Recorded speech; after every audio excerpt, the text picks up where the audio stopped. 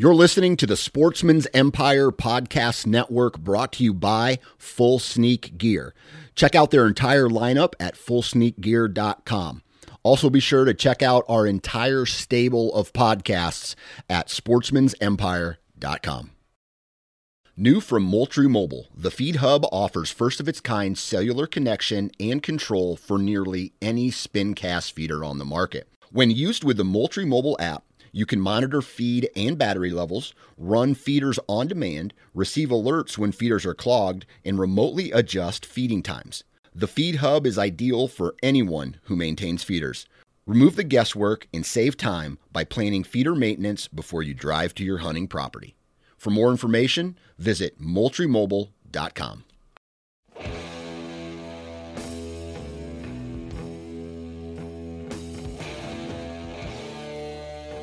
Welcome to the Nine Finger Chronicles podcast, brought to you by Exodus Trail Cameras, the #1 podcast for bow hunting product information and hunting stories from across the nation. And now, here's your nine-fingered host, Dan Johnson. Can you smell it? Can you taste it? Can you hear it? Can you feel it? Baby, it is November. It's that time of year that we have been waiting for. It's that time of year that we think about all year round. It's that time of year that makes our wives want to leave us or girlfriends want to leave us. But it's that time of year. We can't help it, right? It's the rut, baby. And I am pumped to the max on this one. I don't even know what to talk about or what to say, but it is November 1st and that rut train is coming, and hold on tight because it's about to get nasty up in here. but anyway, just a really quick recap on the past week as far as hunting is concerned. I'm not going to get into too much detail. I'm going to give you the abbreviated version of the last couple weeks real quick for the intro in this podcast. All right. So I finally start hunting my buddy's property where I missed the Boone and Crockett buck last year. I finally hunted over the food plot that I made in the scrape tree that I made. They're not using the scrape tree. I didn't put any scent down or anything like that. However, this property holds decent deer. I have two separate trail cameras, and they're really honestly only 15, 20 yards apart. One is focused on a trail. The other is focused on the food plot. And there are 3 deer on the property that I'm kind of interested in, but after further investigation on those trail camera pictures, there's really only one shooter, and it's a big 300-pound, just a massive bodied buck. His rack maybe in the 130, 135, nothing big, but he's an old warrior. He's blind in one eye, but he's that kind of buck that he walks into your line of sight and you get excited because he's that big Brahma bull looking SOB who comes to he comes to the party to mess f stuff up. And I want this deer. However, the very first morning I hunt on my buddy's property, I start hearing some grunting behind me, and I have this local buck. He's a 3-year-old. He's just like a 120-inch 8-pointer, not maybe a 9-pointer, but he looks like he's that kind of deer that in a year or two, if he makes it, will be a pretty good buck.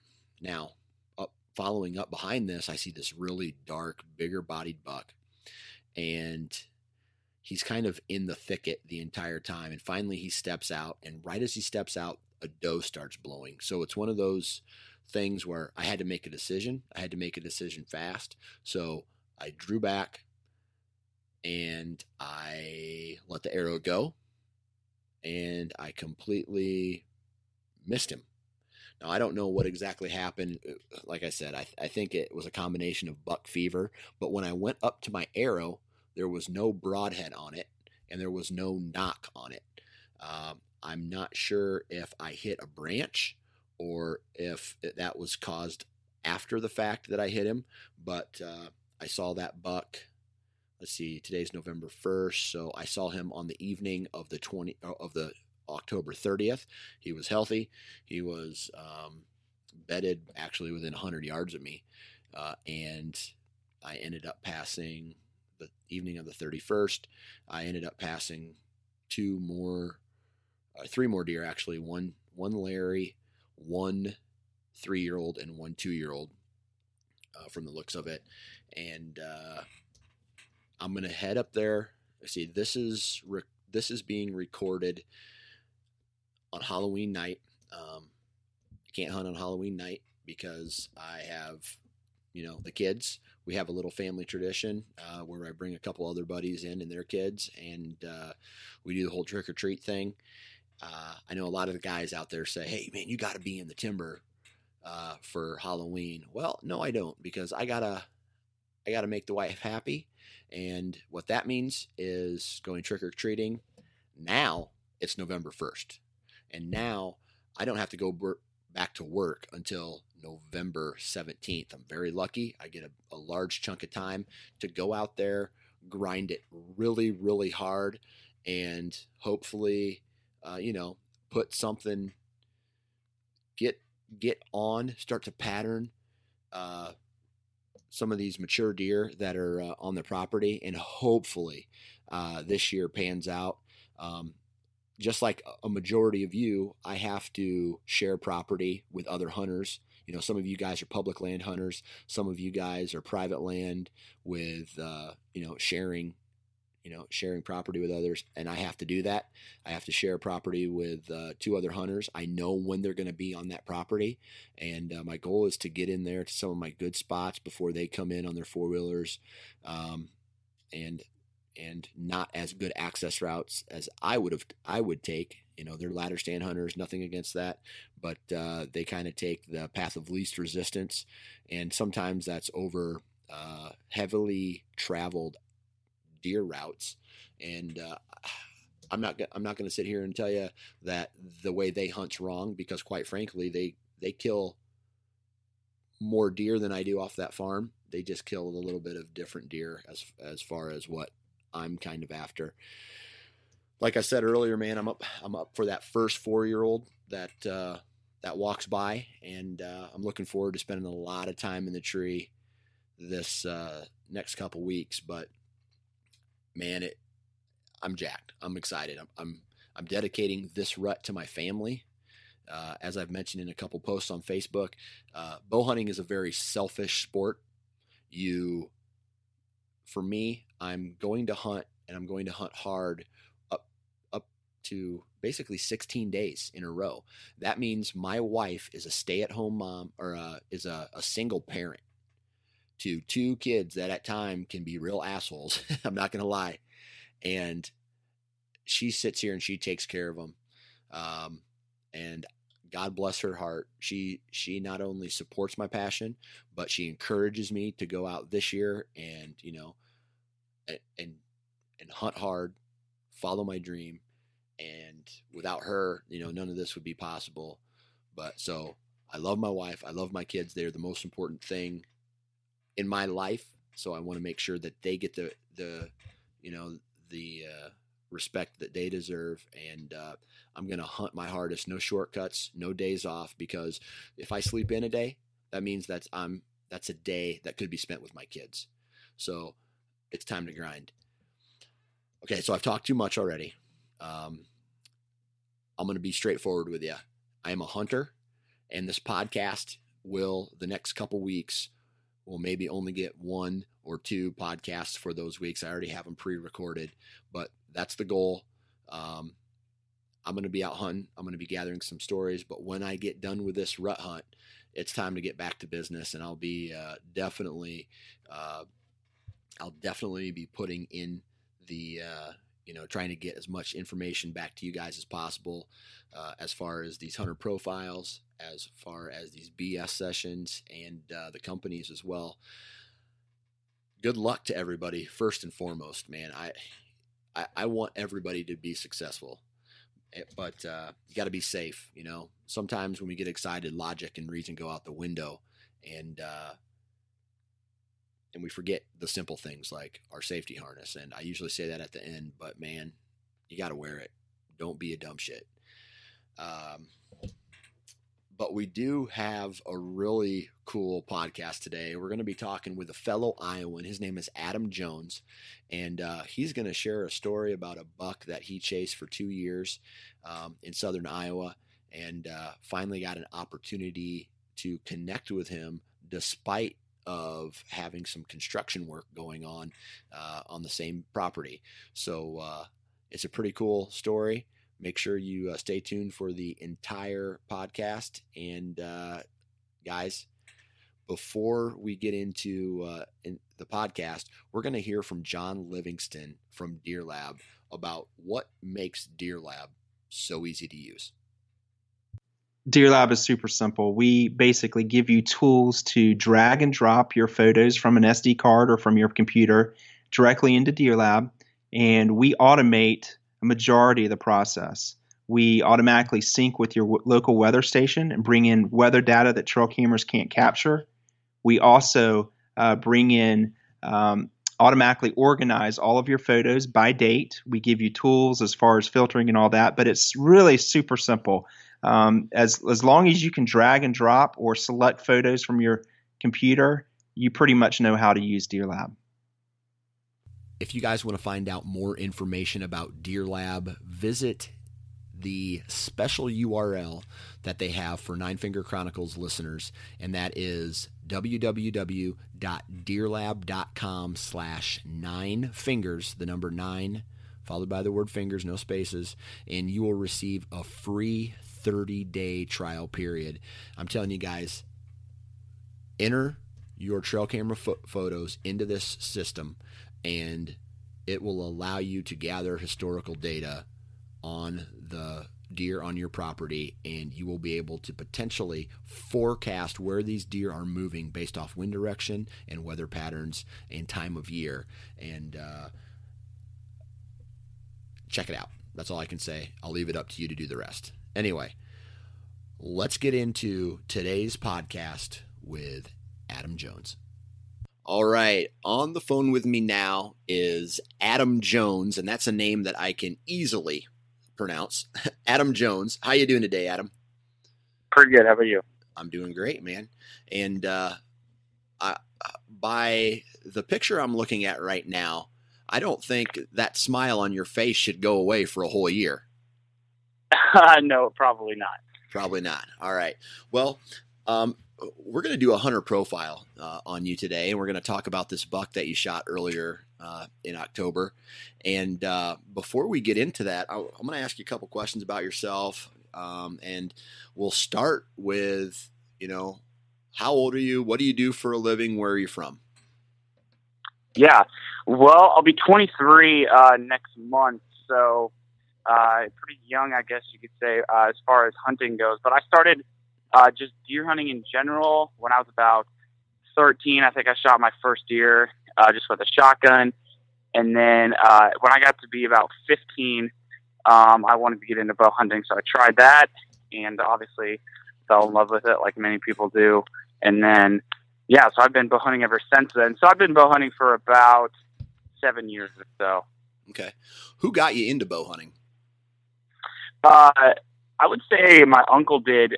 Originally, my grandpa and my uncle have always hunted, and I've always kind of been around that whenever they'd bring a deer back or whatever. And that's what piqued my interest at first. And then I just knew that they bow hunted and saw them do it a lot. So that's kind of what got me into it. Okay. So yeah. You've been bow hunting since you've been 14 or 15 years old. Bow hunting right now falls in the time where there's a lot of sports, and, there's football on the weekends. There's wrestling in Iowa, that's a big thing. So there's a lot of school activities as far as sports are concerned. Did you do any type of athletics in high school? Yeah, well, funny that you ask, because I've always played a bunch of sports growing up. My main sport was soccer, which, lucky enough, in Iowa, that's in the spring. Right. So I didn't have to run into deals with that. But I played football my freshman year of high school, and then that's my freshman year is when I got into bow hunting, so about 15. And once I did, I quickly got over football as much as I loved playing it, because I didn't want it to clash with hunting. So, and I love playing basketball too, but that started in our basketball season in high school would start about midway through November too. So I wouldn't say that's the only reason I didn't play football and basketball, but getting into bow hunting definitely played a big role in not playing that stuff. Right. Man, that's crazy. Yeah. I tell you what, my knees, if you asked my knees, they would say I wish that I should have been more into bow hunting than into to sports. But all right, so when you started when you were 15 years old, but when did you start getting really serious? I mean, you're only 22 years old right now. When I was 22 years old, I think all I was doing is trying to get as drunk as humanly possible. So, and I really even wasn't into hunting that much. I mean, I did some pheasant hunting, some turkey hunting. I did some bow hunting, but not too much until about 2006. When did you start getting serious about it? Well, I didn't really have access to a whole lot of land until I was a few years into it. So the first couple of years, I just basically went when I could go with my uncle or my grandpa. So that usually wasn't until later October or so, because that's when they really wanted to go out. So I would go with them, especially right before I had my license, and I couldn't drive anywhere by myself anyway. So I was into it then, but then when I got my license, and then I finally got permission on a place that I still have permission on, that's when I really got into it and then started going out a lot. I gotcha. Hey, really quick, are you on speakerphone by any chance? I was. I just took it off. Sorry about that. Okay. Hey, no worries. All right. So now, you got your license. You're able to, travel a little bit more and go out hunting a little bit more. Talk to me about some of the properties that you hunt. Is it public? Is it private? Is it ag? Is it timber? Describe in detail about some of the terrain features and some of the properties that you hunt. Yeah. Well, the first place I ever got permission on, I basically just asked the neighbor just down the road from me. He was an older guy that had a lot of connections in my town because he'd been there most of his life, and he knew a lot of farmers, so I figured I'd start with him. So I asked him just if he knew anybody in town that had land that they maybe didn't have hunters on, or they already did, and they wouldn't mind one more guy or whatever. So he referred me to an older guy that had, I think he's got about, I wouldn't say he's got much more than 40 acres that I still can hunt on, but just a old farmer guy. He's got 2 little fields that he farms, and then the rest of it is just kind of natural grass that he would mow, and a big creek running through it, and it just butted up to a huge patch of timber that basically all the deer would come out of that across his property, and then they'd either come into his field or they'd go across the road to the neighbor's field. So that place has been a really good spot for me. Another spot that I have, fortunately, is like literally 2 minutes north of that spot that I got permission on from family in our church.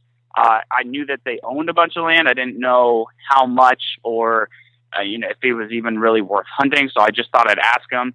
And so I asked them, and they let me hunt there as well. And it was just slightly bigger, but just different type of land. It was more fields and smaller kind of just brush and like tree lines. And then they had a creek on the very north side of their property. And that's the property that I shot this buck on a week ago. And then just recently got permission with my brother on a property that's like 30 seconds north of our house. So we can literally just drive up the road. We could walk up to this spot if we wanted to. And that's a smaller parcel of land too. It's not much more than 40 acres either. Couple little ag fields and some big tree lines, and it butts up to a little patch of timber, but it's not too big. So mainly a lot of the three spots that I can hunt have always been, they have some agricultural fields, they have some natural fields that get mowed every once in a while, some big tree lines, maybe a creek here or there, and they butt up to some timber, but I've never really had permission on any spot that's just big, huge patches of timber. So I've always hated, I've tried hunting public land, and I know a lot of guys try it just for the challenge and, to test themselves. And all the power to them, because I can't stand hunting public land, honestly. I've tried it, and you never know what you're getting into half the time when you go to those places. So I appreciate the fact that I have a couple spots that people let me hunt on. So right, and I think in here in Iowa, being from Iowa, I feel confident in saying this, that there's still, although I think this is becoming less and less every year, there's a lot of guys in other states that are hunting public land because that's all they have access to. While in Iowa, we don't have as much public land, I don't think, as other states. However, there's still landowners out here that are willing to let someone like me and you on their property to hunt some of these deer. And we just so happen to be blessed with giant whitetails. Yeah, exactly. And a lot of it is just having relationship and connections. Because if you have connections, that's literally half the battle. It used to be, I've heard from older guys talking how you could just drive up and knock on somebody's door and ask them if you wanted to hunt. They'd say, yeah, go kill them all, and it was hardly any big of a deal. But nowadays it's a little bit more difficult. But if you have the relationship or the connection through another person, that helps a ton. Right. Now, I live in the southeastern part of the state. You live in the south central part of the state, or that's where you do most of your hunting. That, those are a lot of people, if they could hunt one place, it would be one of those two places. And that's across the entire nation.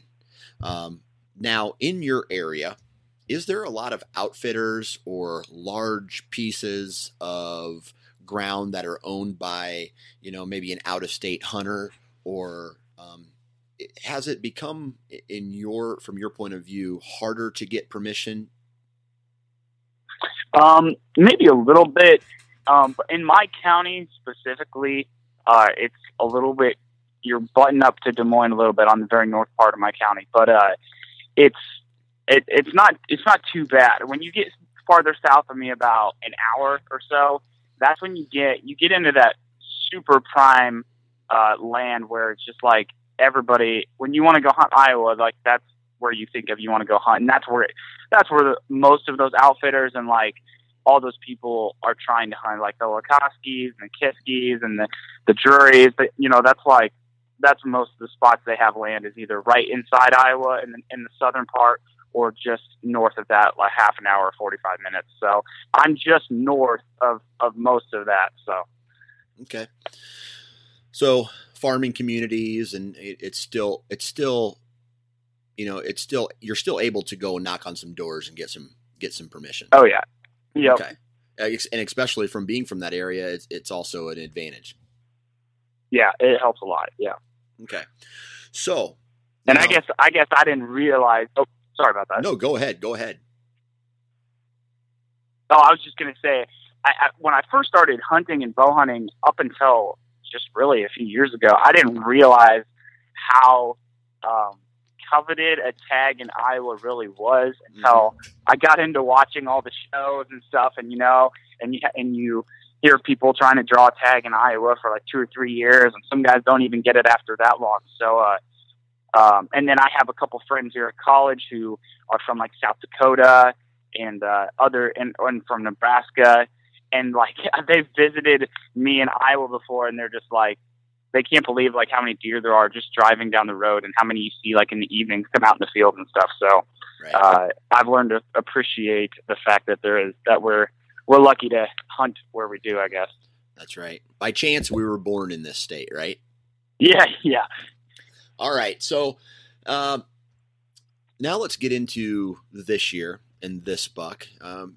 You mentioned that you had been hunting this particular property where you killed the buck that we're going to be talking about here shortly. You've been hunting it for a couple years previous, right? How many years have you been hunting that property? Yeah, I've probably been hunting it 5 or 6 years. I'm not sure the exact which one's perfectly exact, but it's 5 or 6 years. Okay. So Yeah. when you first started hunting this property, all right, did you set up trail cameras? Did you know what kind of quality deer were running around this property? What, and even go a step further than that, talk a little bit about how maybe you started out when you got this property or got some of these properties, what your goal was for a harvest every year to what your goal was this year. Yeah. Well, originally my goal was to just shoot something of just a quality, I guess you could say, which was for me at that time. I was still a very beginner bow hunter then when I got this land. So I only had like one trail camera, not much experience, so I walked in there with my one camera, looked at the map, and would just kind of guess and spitballed where I think the best spots would have been for a stand. They had a pond. So I put a stand near a pond. I put a stand on the edge of a field, kind of at a spot where I think it'd be good where they would come out from bedding into the field in the evening, and just kind of went with that. And I believe it was the first year, it was either the first or the second year that I had permission there, that I shot my biggest deer up to that point, which was a 140 8-pointer, which I was thrilled about. That was on November 6th, and he was great. And he came in chasing the doe, and he stopped, and I got him in that stand that was on the edge of a field, and so I was super happy about that. But I had seen that first year hunting, a super wide, just massive 10-pointer that had brow tines that were super tall, but he's just super elusive. Every time I think I saw him 2 or 3 times, and I couldn't get him to come into calls, and he'd sneak up on me sometimes from a distance. And I quickly learned that calls just threw him off completely. Like if I would try to grunt or snort wheeze at him or anything, he would just look, and he would turn the other direction and jog off as quick as he could. He wanted nothing to do with calls, and I never could get him to come closer than probably 60 yards or so. And he was just super elusive. But so that's kind of was the situation going into that place. I didn't have anybody really to talk to about the place. I didn't really know anybody that was hunting at that time. I was the only one, so I kind of just went into it cold and guessing, and did my best, I guess, as a inexperienced bow hunter at the time. So, but it worked out, and I learned a lot through just trial and error. So nice. So over time, from the time that you got this property and you started setting tree stands up to, let's say, like today, did you move your tree stands around a lot to find the best places on these properties? Yeah, I did. Walk me through that progression. Yeah. So the stand that I had shot the 8-pointer out of was a really good spot, and that was a spot I knew was just going to be a good spot. So I never moved that stand. I had that there as long as I could have it. And then, so I left that one there, and I had a couple other hang-on stands that I moved and adjusted around the property based on just movement that I saw throughout the year. And then throughout the next year, I got a stand below the dam of this pond. Below the dam of this pond was a bunch of bedding, and it still is. And that's where a lot of the deer like to bed. So I got a stand on the edge of that. where I thought they were coming out of to go to a field. And that turned out to be a pretty good spot. And then really I've done a lot of just working around this central bedding area right in this property. It's almost right dead center of the property is this bedding area that's probably, 4 acres big or so, something like that. And deer, they just love it. It's all short. There's no trees in there taller than probably 30 feet or so, and everything's shorter and trails and stuff going in through everywhere. So it's a really good spot just for bedding. So I just have to be careful when I'm getting in there, which way the wind is going, because I can always guarantee that there's going to be deer in there. So I did adjust stands based on the movement that I saw. And sometimes it worked out and sometimes it didn't. I'd move a stand thinking that that's where all the deer were going to be. And then I'd see deer, on the other side, or, running across another part of the property. So, you just adjust as best as you think you can to get as close as you can. But the unfortunate thing actually that just happened this year with this property is the owners it's their father that owns the land, and he sold off probably, I would say, the south half of the property to let contractors build houses. And that just happened this year. So literally starting right about middle of September, they went in there, started just excavating all the ground, and up to this whole season, there has been just insane amount of construction going on this whole south half of the property where I shot this 8-pointer. So I had to pull all my stands from there, and it's kind of been unfortunate, but it hasn't worked out too bad. So I can only hunt on the north half of this property now, which is kind of cut in half my opportunities. But yeah. But this is where you shot your buck, right? Yep, I shot him on the north half.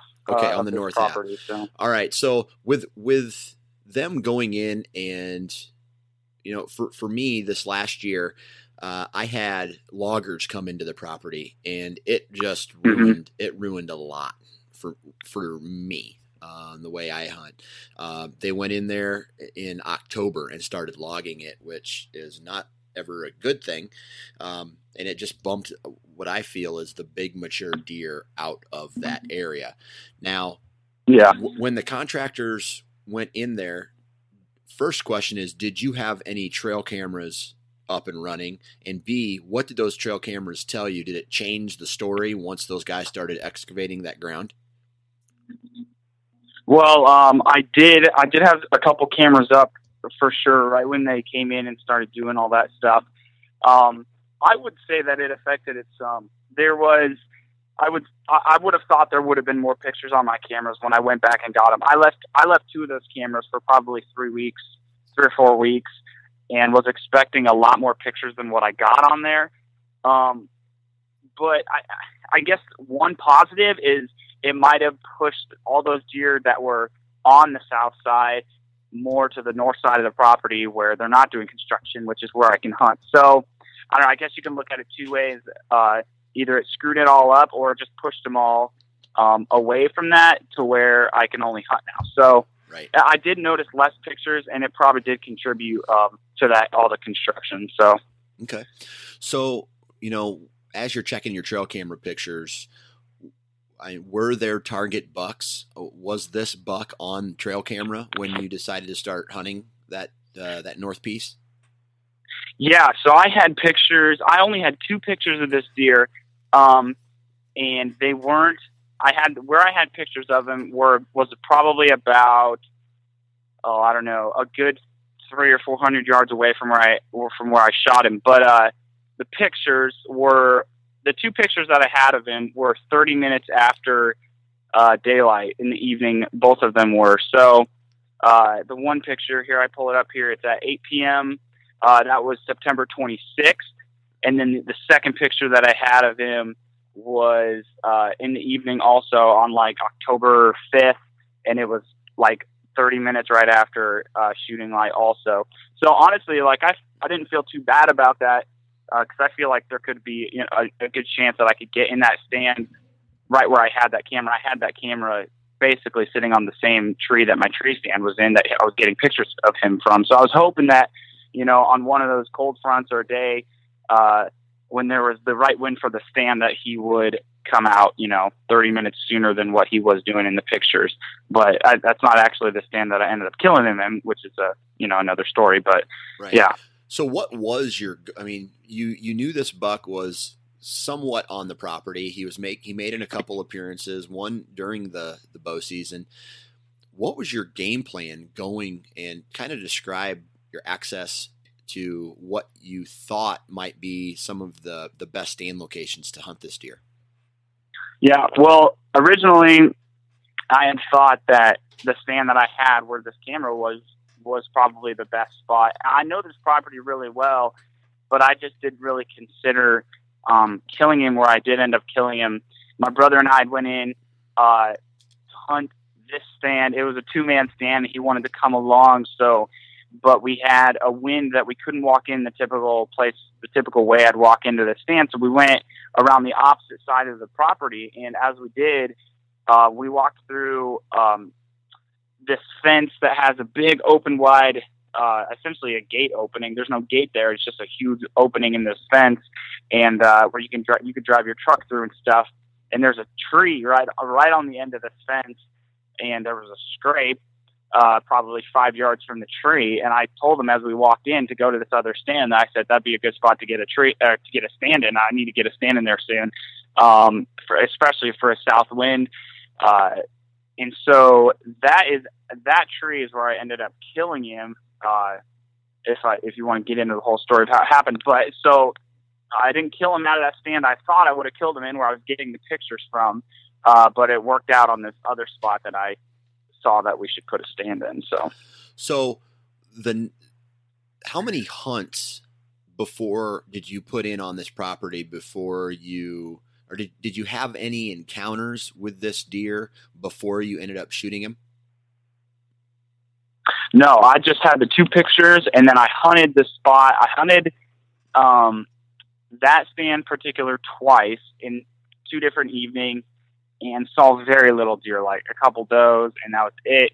And then I hunted a stand just north of that stand, probably, I don't know, it's 150 yards north of that stand, just for a different wind and a different location. I hunted that stand I hunted that probably, I don't know, 3 times total. So I probably hunted this property a total of 5 times this season, but before I shot him on the 16th. And when I sat in the other stand, I sat there 2 different mornings in the other one, and saw a bunch of small bucks. They were all small, and then a bunch of does. But so I wasn't seeing anything worth shooting up to that point. Okay, so no encounters. I mean, was there any other deer on that property that you were interested in, or was it just this buck? There was one other deer that just had a super funky rack that had his brow tine just shot straight up in the air. It was almost taller than all his other tines, and I thought, I'd make the decision if the time came, if I saw him in person, to decide to shoot him. But other than that, not really. Everything else was either 2 years old or younger, and just not really worth shooting. But what I've learned is deer hunting is you never know what can happen and what could come out. So, it's still worth hunting even if you don't have a ton of pictures of a ton of shooter bucks, So, right. So I hadn't seen him in person up to this point, and I only had the 2 pictures. Okay. Was there a lot of sign that led you to believe, hey, there are bucks here, and they are, they're making scrapes, or, or was it still too early in the season for a lot of that stuff to start popping up? I would say yes to both of that. Probably I had 1 scrape below the stand that I just hung that I shot him out of that night. But other than that, I had made a couple mock scrapes, and they didn't even, I checked them a few different times, and it didn't look like they were being freshened up by any deer. And so not really. There wasn't a ton of sign, other than I saw a couple bucks sparring around 2 different times, just kind of playing with each other. And that was about it. There wasn't really, there's obviously, this was October 16th, so it's kind of soon for chasing, kind of soon for a lot of that stuff other than scrapes. So, Not a whole lot of sign other than just the hope that, from experience in years past hunting this place, I have seen good shooter deer consistently during the rut. So that was kind of the only other hope besides knowing that I had a couple pictures of. So gotcha. All right, now let's talk a little bit let's get into the actual hunt that you ended up harvesting this buck at. Why don't you talk a little bit about what the weather conditions were like, what the wind direction was, and what your game plan for that particular night was? Yeah, well, it was kind of crazy, honestly. Like, it was one of those nights where if there's ever a night you think you would not shoot a deer and not see anything, it was like one of those evenings. It was a week ago on Sunday now, and I don't know if you remember at that point though, but it was like a couple warm days right in a row. Mm-hmm. That Monday was supposed to be like a high of 85, and so that Sunday night was like, I think that high that day was in the upper 70s, and it was pretty warm, and we had a south wind. So that's the reason I was considering getting in there and hanging a stand, because I really didn't think I'd see much. I didn't think much would come out, so it'd be minimal kind of pressure on the deer, and it was the right wind to hang this stand in this spot, because I probably only had 40 yards left of the property to hunt on, and before the fence of the other guy's property. So I was almost on the very north side of this property. For a south wind, it was perfect. So the game plan was just to take a stand in there, hang it in here, and just kind of see if anything happened, see if any deer came out, and see where they were coming from and where they were going to. I didn't have high hopes at all, honestly. So. Okay. So, I mean, so you climbed up into your stand, you got a south wind, it's fairly warm out. As the night progressed, did you start seeing any deer movement?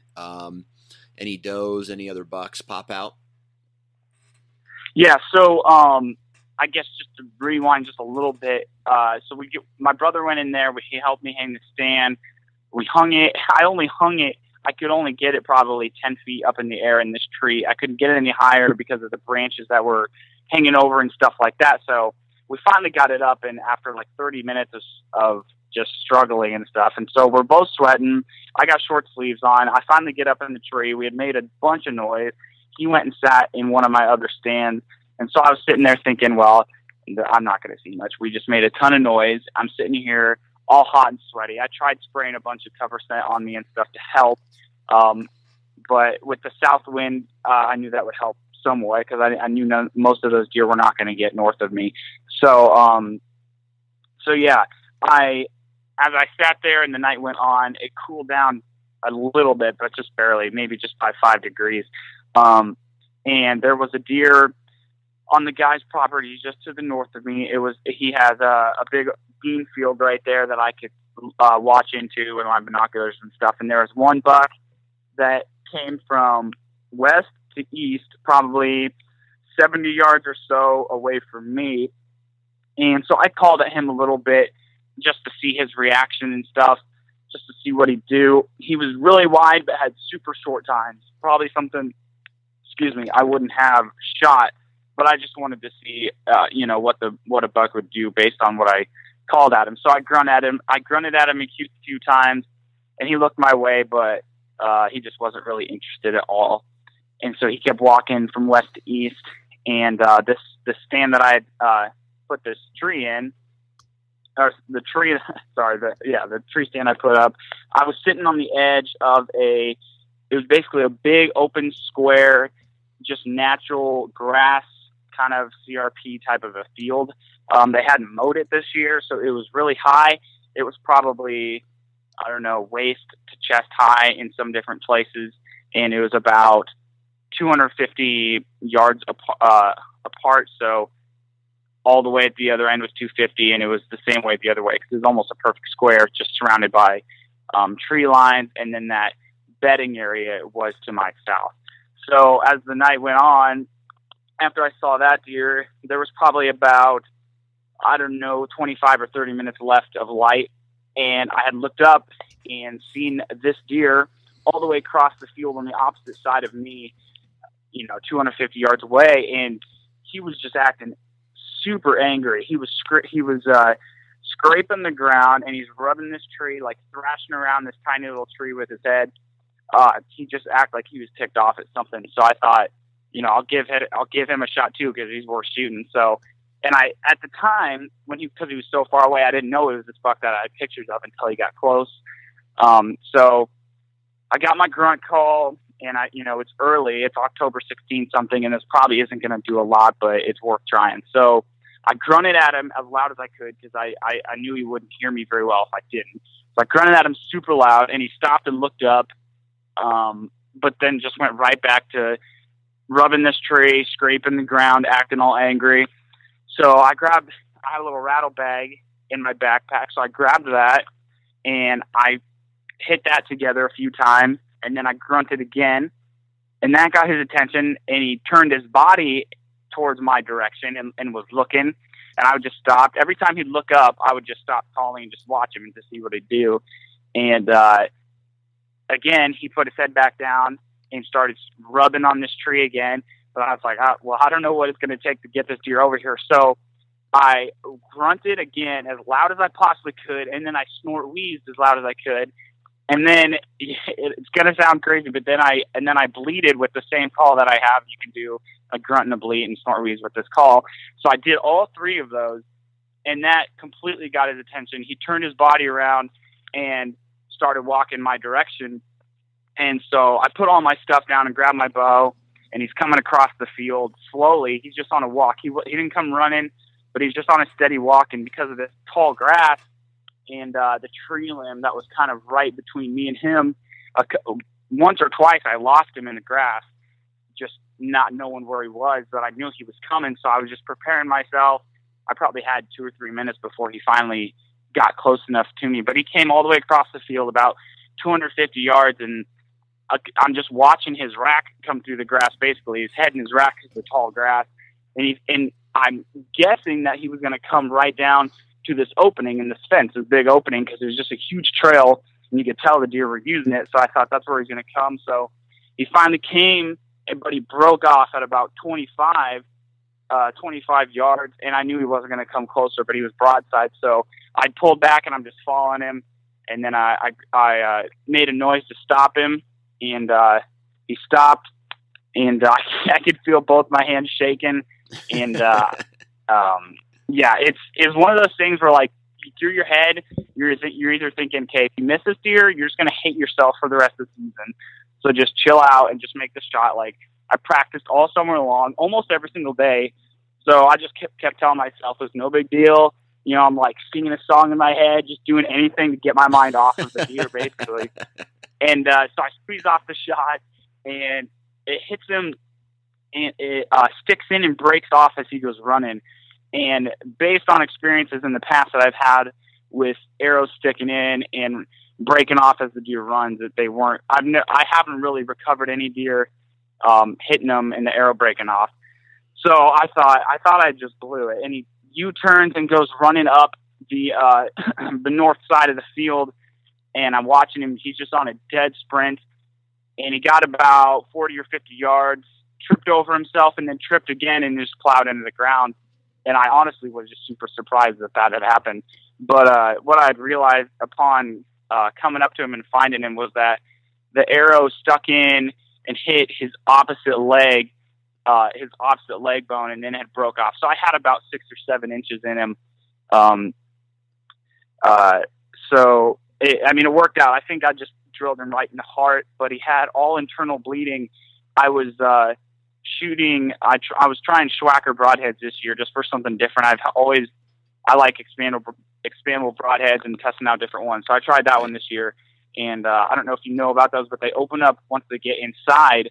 So the hole was not very big, and there was zero blood from where I found the arrow to where his body was laying. We had zero blood. Not even a drop. We couldn't find any blood at all.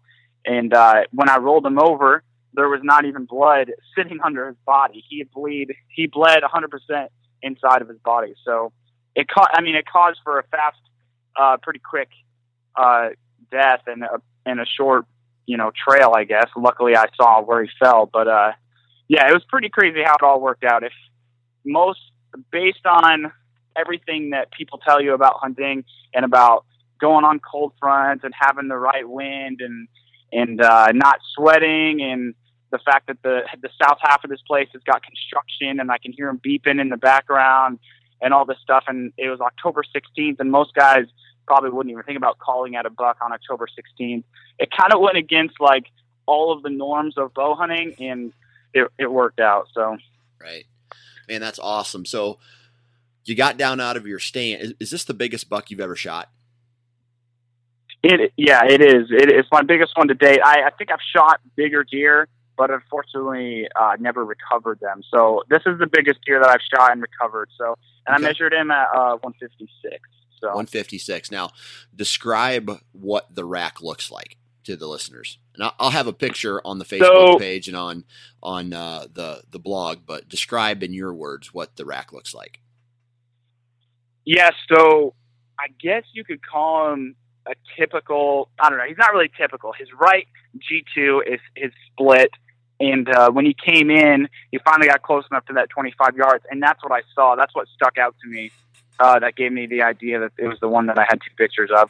And then, so he's got 1, 2, 3, 4, 5 on his right side with the split G2, and he's got 1, 2, 3, 4, 5, 6, 7 on the left side if you count the sticker off his G3. It was a little bit longer than an inch, so it was countable. And then he had an extra little tine right on the inside of his rack that gave him that 7.2, which was probably about 6 or 7 inches long too. So I guess you could say he wanted to be a typical 10, but had a couple extra little tines and then that split G2. So nice. Well, man, I want to say congratulations. That's an absolutely gorgeous buck, and I shouldn't even post this podcast because I don't want people to know. I mean, the cat's already out of the bag, but we can't be sharing stories like this about Iowa anymore, right? Yeah, for real. But people are going to feel bad. Yeah, man, congratulations. And I don't want to end this podcast quite yet because you mentioned something about your broadhead, your Schwacker broadhead. And you're the kind of guy who likes to go out and, test new things. So maybe we'll kind of pivot onto a, kind of a gear podcast now, but you just told a story about a broadhead that maybe did a ton of damage on the inside, but didn't leave a blood trail. Because you watched this deer fall down, that's awesome. Now that you've had time to think about it, are you still going to use that broadhead with there being no blood trail for like next year? Yeah, I think I probably will. I'm interested to see what a full pass through will do. I shot a doe with the same broadhead, like the Thursday before that, and I unfortunately she ducked my arrow and I spined her, and the broadhead went all the way through her spine. It didn't stick in; it went all the way through and out the other side of her spine.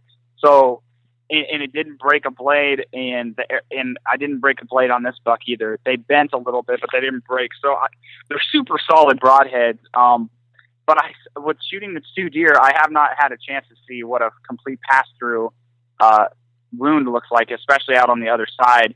But I know it's a 2-inch cut going out, and it's like an inch and a half going in. In the past, I've shot rage a lot, and I know there's the huge argument, obviously, like rage versus everything else, basically, and so you have guys that are diehard against it, and you have guys that are diehard for them, and I've never really had many problems with those broadheads. I've shot a ton of deer with them and had incredible blood trails. Last year, I shot a doe with one of those rages, and it put the biggest hole I've ever seen in a deer before. I could have fit my entire arm and fist, and I could have fit 2 fists inside of this doe's hole that I shot with this rage broadhead. And so I've had good experiences with them, but I liked the concept of the Schwacker broadheads, how they catch what they call their bleeder blades first, and then it opens up once it's inside. So you're not cutting with blades that have already tried to cut through hide and fat and potentially your rib cage and everything else before it gets inside. It catches those blades, and then it opens up once it's inside. So you have completely 100% like fresh blades essentially going through the body and then out the other way. So I like that concept, and I practiced with them this summer to see how they flew, and they flew pretty much exactly like my field points. So I like that. The only reason I haven't shot many fixed blades, I've shot some Montex and Muzzies and that sort of thing.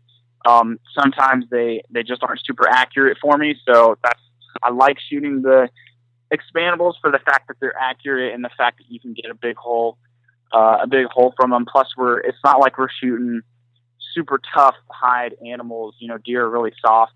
So you usually don't have to worry about a broadhead like not opening or, some of those things that you'd have to worry about with tougher animals. So I think I will. I'd like to try it. I still have, one or two of those Schwackers left, and I still have a couple doe tags left too. So I'm really interested to see what a full pass through looks like, but I'm still pretty confident in them. It's funny, we have an archery shop, close to inside Des Moines here. And I was talking to a guy this summer about those broadheads, and he goes, yeah, those broadheads are great, except for when you don't have a complete pass through and you don't have a blood trail because the whole entry hole is smaller than the exit hole. And then you're getting all your buddies to do a grid search because you got no blood trail. And I kind of brushed him off, and that's kind of what happened with my deer. But just because you don't have a gaping entry hole doesn't mean that you're not doing a ton of damage, and that deer, is going to fall super quick, in my opinion. So right now, I'm gonna ask you some maybe a couple sore questions, but yeah, and I'm gonna play devil's advocate here a second. Okay, cool. So you said it's doing a ton of damage on the inside, and you've also mentioned previously. And you can say, you know what, up yours, Dan, and hang up on me. but isn't the goal of a broadhead to function in a very marginal shot, meaning a poor shot? You want it to be as successful as possible. I just for me, and I'm going to kind of transition over to some of your other misses, or because you've mentioned you've hit deer in the past and not been able to find them. Hell, I'll just ask the question now. What was it about those previous hits that you feel you weren't able to find their deer? Was there lack of blood? Was it the positioning of the shot? What was the deal there? It was where I hit the deer. Okay. Every broadhead out there, essentially, they're making broadheads that are they're all great. It's all just preference, and it Right. really just comes down to shot placement. If you hit the deer where you're supposed to, every broadhead out there is going to kill a deer. Heck, if you sharpen a rock and figure out how to make it accurate on the end of your arrow, Right. you're going to kill a deer if you hit it in the right. So those other shots were bad placements on my part. Buck fever and everything else that gets to you, and you make a bad shot. A lot of them were either super low, and all I hit was fat, and that you're not going to find that deer. I tried for hours to try to find that deer, and you won't. And a couple of the others were just high up in the shoulder blade, just getting like a couple inches of penetration. So all you're hitting is muscle and bone, and that deer is going to be perfectly fine. So, those other shots were just basically bad shots. I never have had a bad. I don't think I've ever really had a bad broadhead experience. And I've used fixed blades and expandables, Right. There's plenty of guys out there that have had bad experiences. I just haven't personally. Okay. So on this buck, right, you were able to watch him fall from the stand. Now let's say the shot was maybe 6 inches back, right? Because did you hit lung? And you hit hard, right? I hit heart and lung, and if you hit heart, then you're hitting lung because the lung Right. surrounds the heart. So Right. yeah. Okay, so let's say on that particular shot, and this is just all hypothetical at this point. Yeah. You hit a little bit further back and still not a pass through. Maybe you got some liver, maybe some guts, some diaphragm. That buck is dead. He's going to die, but he's able to stay on his feet a little bit longer and maybe make it to some thick, nasty stuff. Doesn't at that point, and I'm just trying to have a conversation here. I'm not trying to shit talk your broadhead selection, but for me, I am I want to have the most blood possible for a blood trail. I want to have something to follow to get to this deer. If it's not making it to that next, if it's making it to that really tall CRP, or if it's finding a place to nuzzle into in some crevice and some ravine somewhere, some thicket, and I walk right by it, man, I don't know. I guess, like I said, my opinion, your opinion, and all this stuff, but I just feel that would be something for me. I don't know if I would be able to shoot a broadhead like that again, whether it's a Schwacker or it's a similar design. You know what I mean? Yeah. And I guess what it comes down to, I guess, is what you value most. If you value penetration and getting the arrow to pass through as many times as you possibly can, even if you do hit bone, you're going to go with the smaller diameter broadhead. You're probably going to choose a fixed. If you're a guy that wants a huge blood trail, like you do, you're going to choose that bigger diameter broadhead that's expandable, that just is known for cutting a deer wide open. And it depends on your situation, I guess, and what kind of shots you're willing to take with your broadhead. So, but like with that scenario, like you're saying, you do. I would say you do want that good entry wound, and you do want that good exit wound. So I guess the only saving grace for me is that I just wanted to test the broadhead and see how it, see how it do. And I've heard good things about them, and I guess I've heard that they're tough and they fly straight and they don't deflect like a lot of arrows do if you have a sharp quartering shot or whatever. So it was a lot of it's just been kind of experimental for me to see what see what it would do. But if I were to like go back on broadhead again, like I said, I've had a lot of good experiences with the Rage, and I think they're great. So that's always a broadhead I would always fall back on. But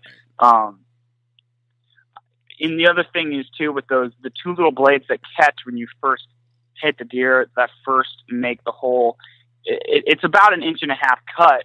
And most of your fixed blade broadheads are 1.5 inches, and some are smaller. Some are 1 1/4 inches or just an inch. So your entry wound is going to be the same size as the vast majority of your fixed blade broadheads. So if you're a blade guy, you can't really go too wrong there, I guess, because you're going to get that fixed blade entry and you're going to get a wider exit if it does pass through. But if you're an expandable guy, most of your expandables are going to have that bigger entry. So you have to sacrifice something when you pick a broadhead. It's usually either sacrificing the exit and entry wound, or you're sacrificing some sort of penetration or something. It's hard to find an arrow or a broadhead that has everything perfectly in its favor. So no, man, I get it. It's one of those things too, where if we could sit here and talk about making the absolutely perfect shot. If I knew I was going to heart shot a deer every time I, shot a deer, hell, I'd use and get a pass through. I'd use a field point, because they're going to die. Yeah, exactly. They're going to die the same way. Right. But as we know, shots are not always heart shots or even lung or liver shots. So, and there are times when equipment fails. So there's that. Yep. Exactly. So let's see here. We got about, do you shotgun hunt? I do. I've done late muzzleloader 1 year, but it usually just depends on the weather. If the weather's nice and cold and there's snow on the ground for shotgun season, I'll typically do that. But if there isn't, then I'll wait till the late muzzleloader season and see if the weather's better and do that. So right. I've always been interested in maybe picking up a muzzleloader at some point in in my hunting career, and maybe doing that Iowa early season or that late season as well, trying to find a food source. Have you had any luck with a muzzleloader in the past? Well, I only did it the 1 year, so I haven't had a ton of experience with them, but my uncle does it every single year. My grandpa did it a ton, and, they like it for the fact that you can reach out there a lot farther, and you kind of settle the score a little bit from bow season, because half of those deer that you can't shoot in bow season, you can when muzzleloader comes. So that's I know that's why a lot of guys like it. Right. So I haven't had a ton of experience with muzzleloader two-lot, but I liked it the time that I did go. The only thing, which everybody knows, the only downside is you pretty much got one shot, so you got to make it count, kind of like bow hunting. But with shotgun, if you have like a rifled barrel, or you can sight your gun out to 70 or 80, even 100 yards sometimes, you can have a couple more shots. Nice. So yeah. I've never done it yet. I'm pretty sure I'll bite the bullet and pick one up in the next, maybe in 4 years when I turn 40. But yeah. But we'll see. We'll see what happens. Hey, man, again, thanks for that little extra discussion. Thanks for coming on the show. I really appreciate your time. Now you're a college student, right? I am. Yep. Okay. And I feel I should say this because I'm older and more mature now. Keep your nose in the books and make good decisions. Does that sound too much like it? Does that sound too much like a dad? Yeah, a little bit. A huge shout out to Adam. Thanks for coming on the show, taking time out of your day to record the podcast. Again, congratulations on the stud of a buck you shot earlier this year.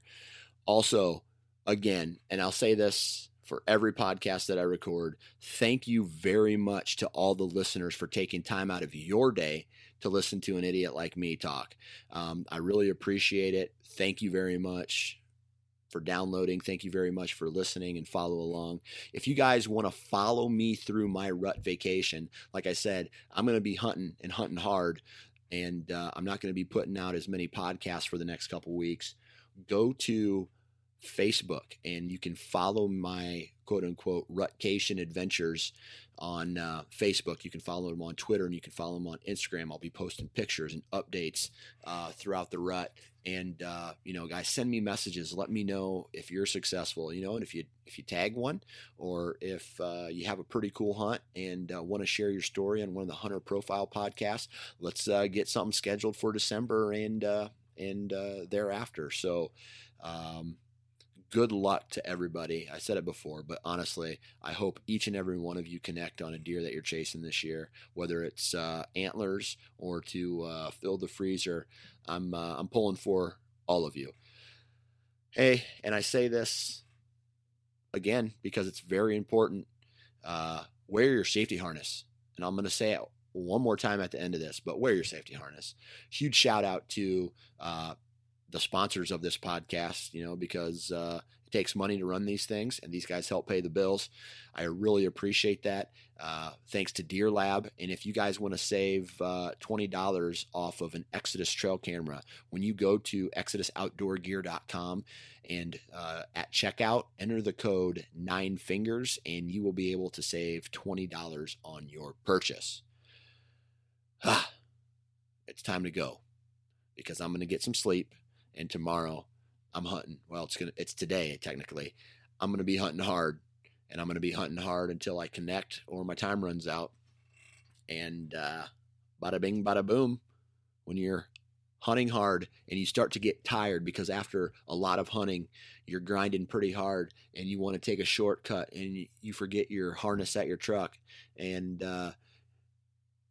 you have to make that decision to go back and get it or go into the tree. Just remember that if you decide to leave that harness in your truck, there is an option, there's a possibility that you may fall out of your tree stand because you did not have that safety harness on, and you'll break your legs or your back, or worse yet, and you will never be able to hunt again. So think about that.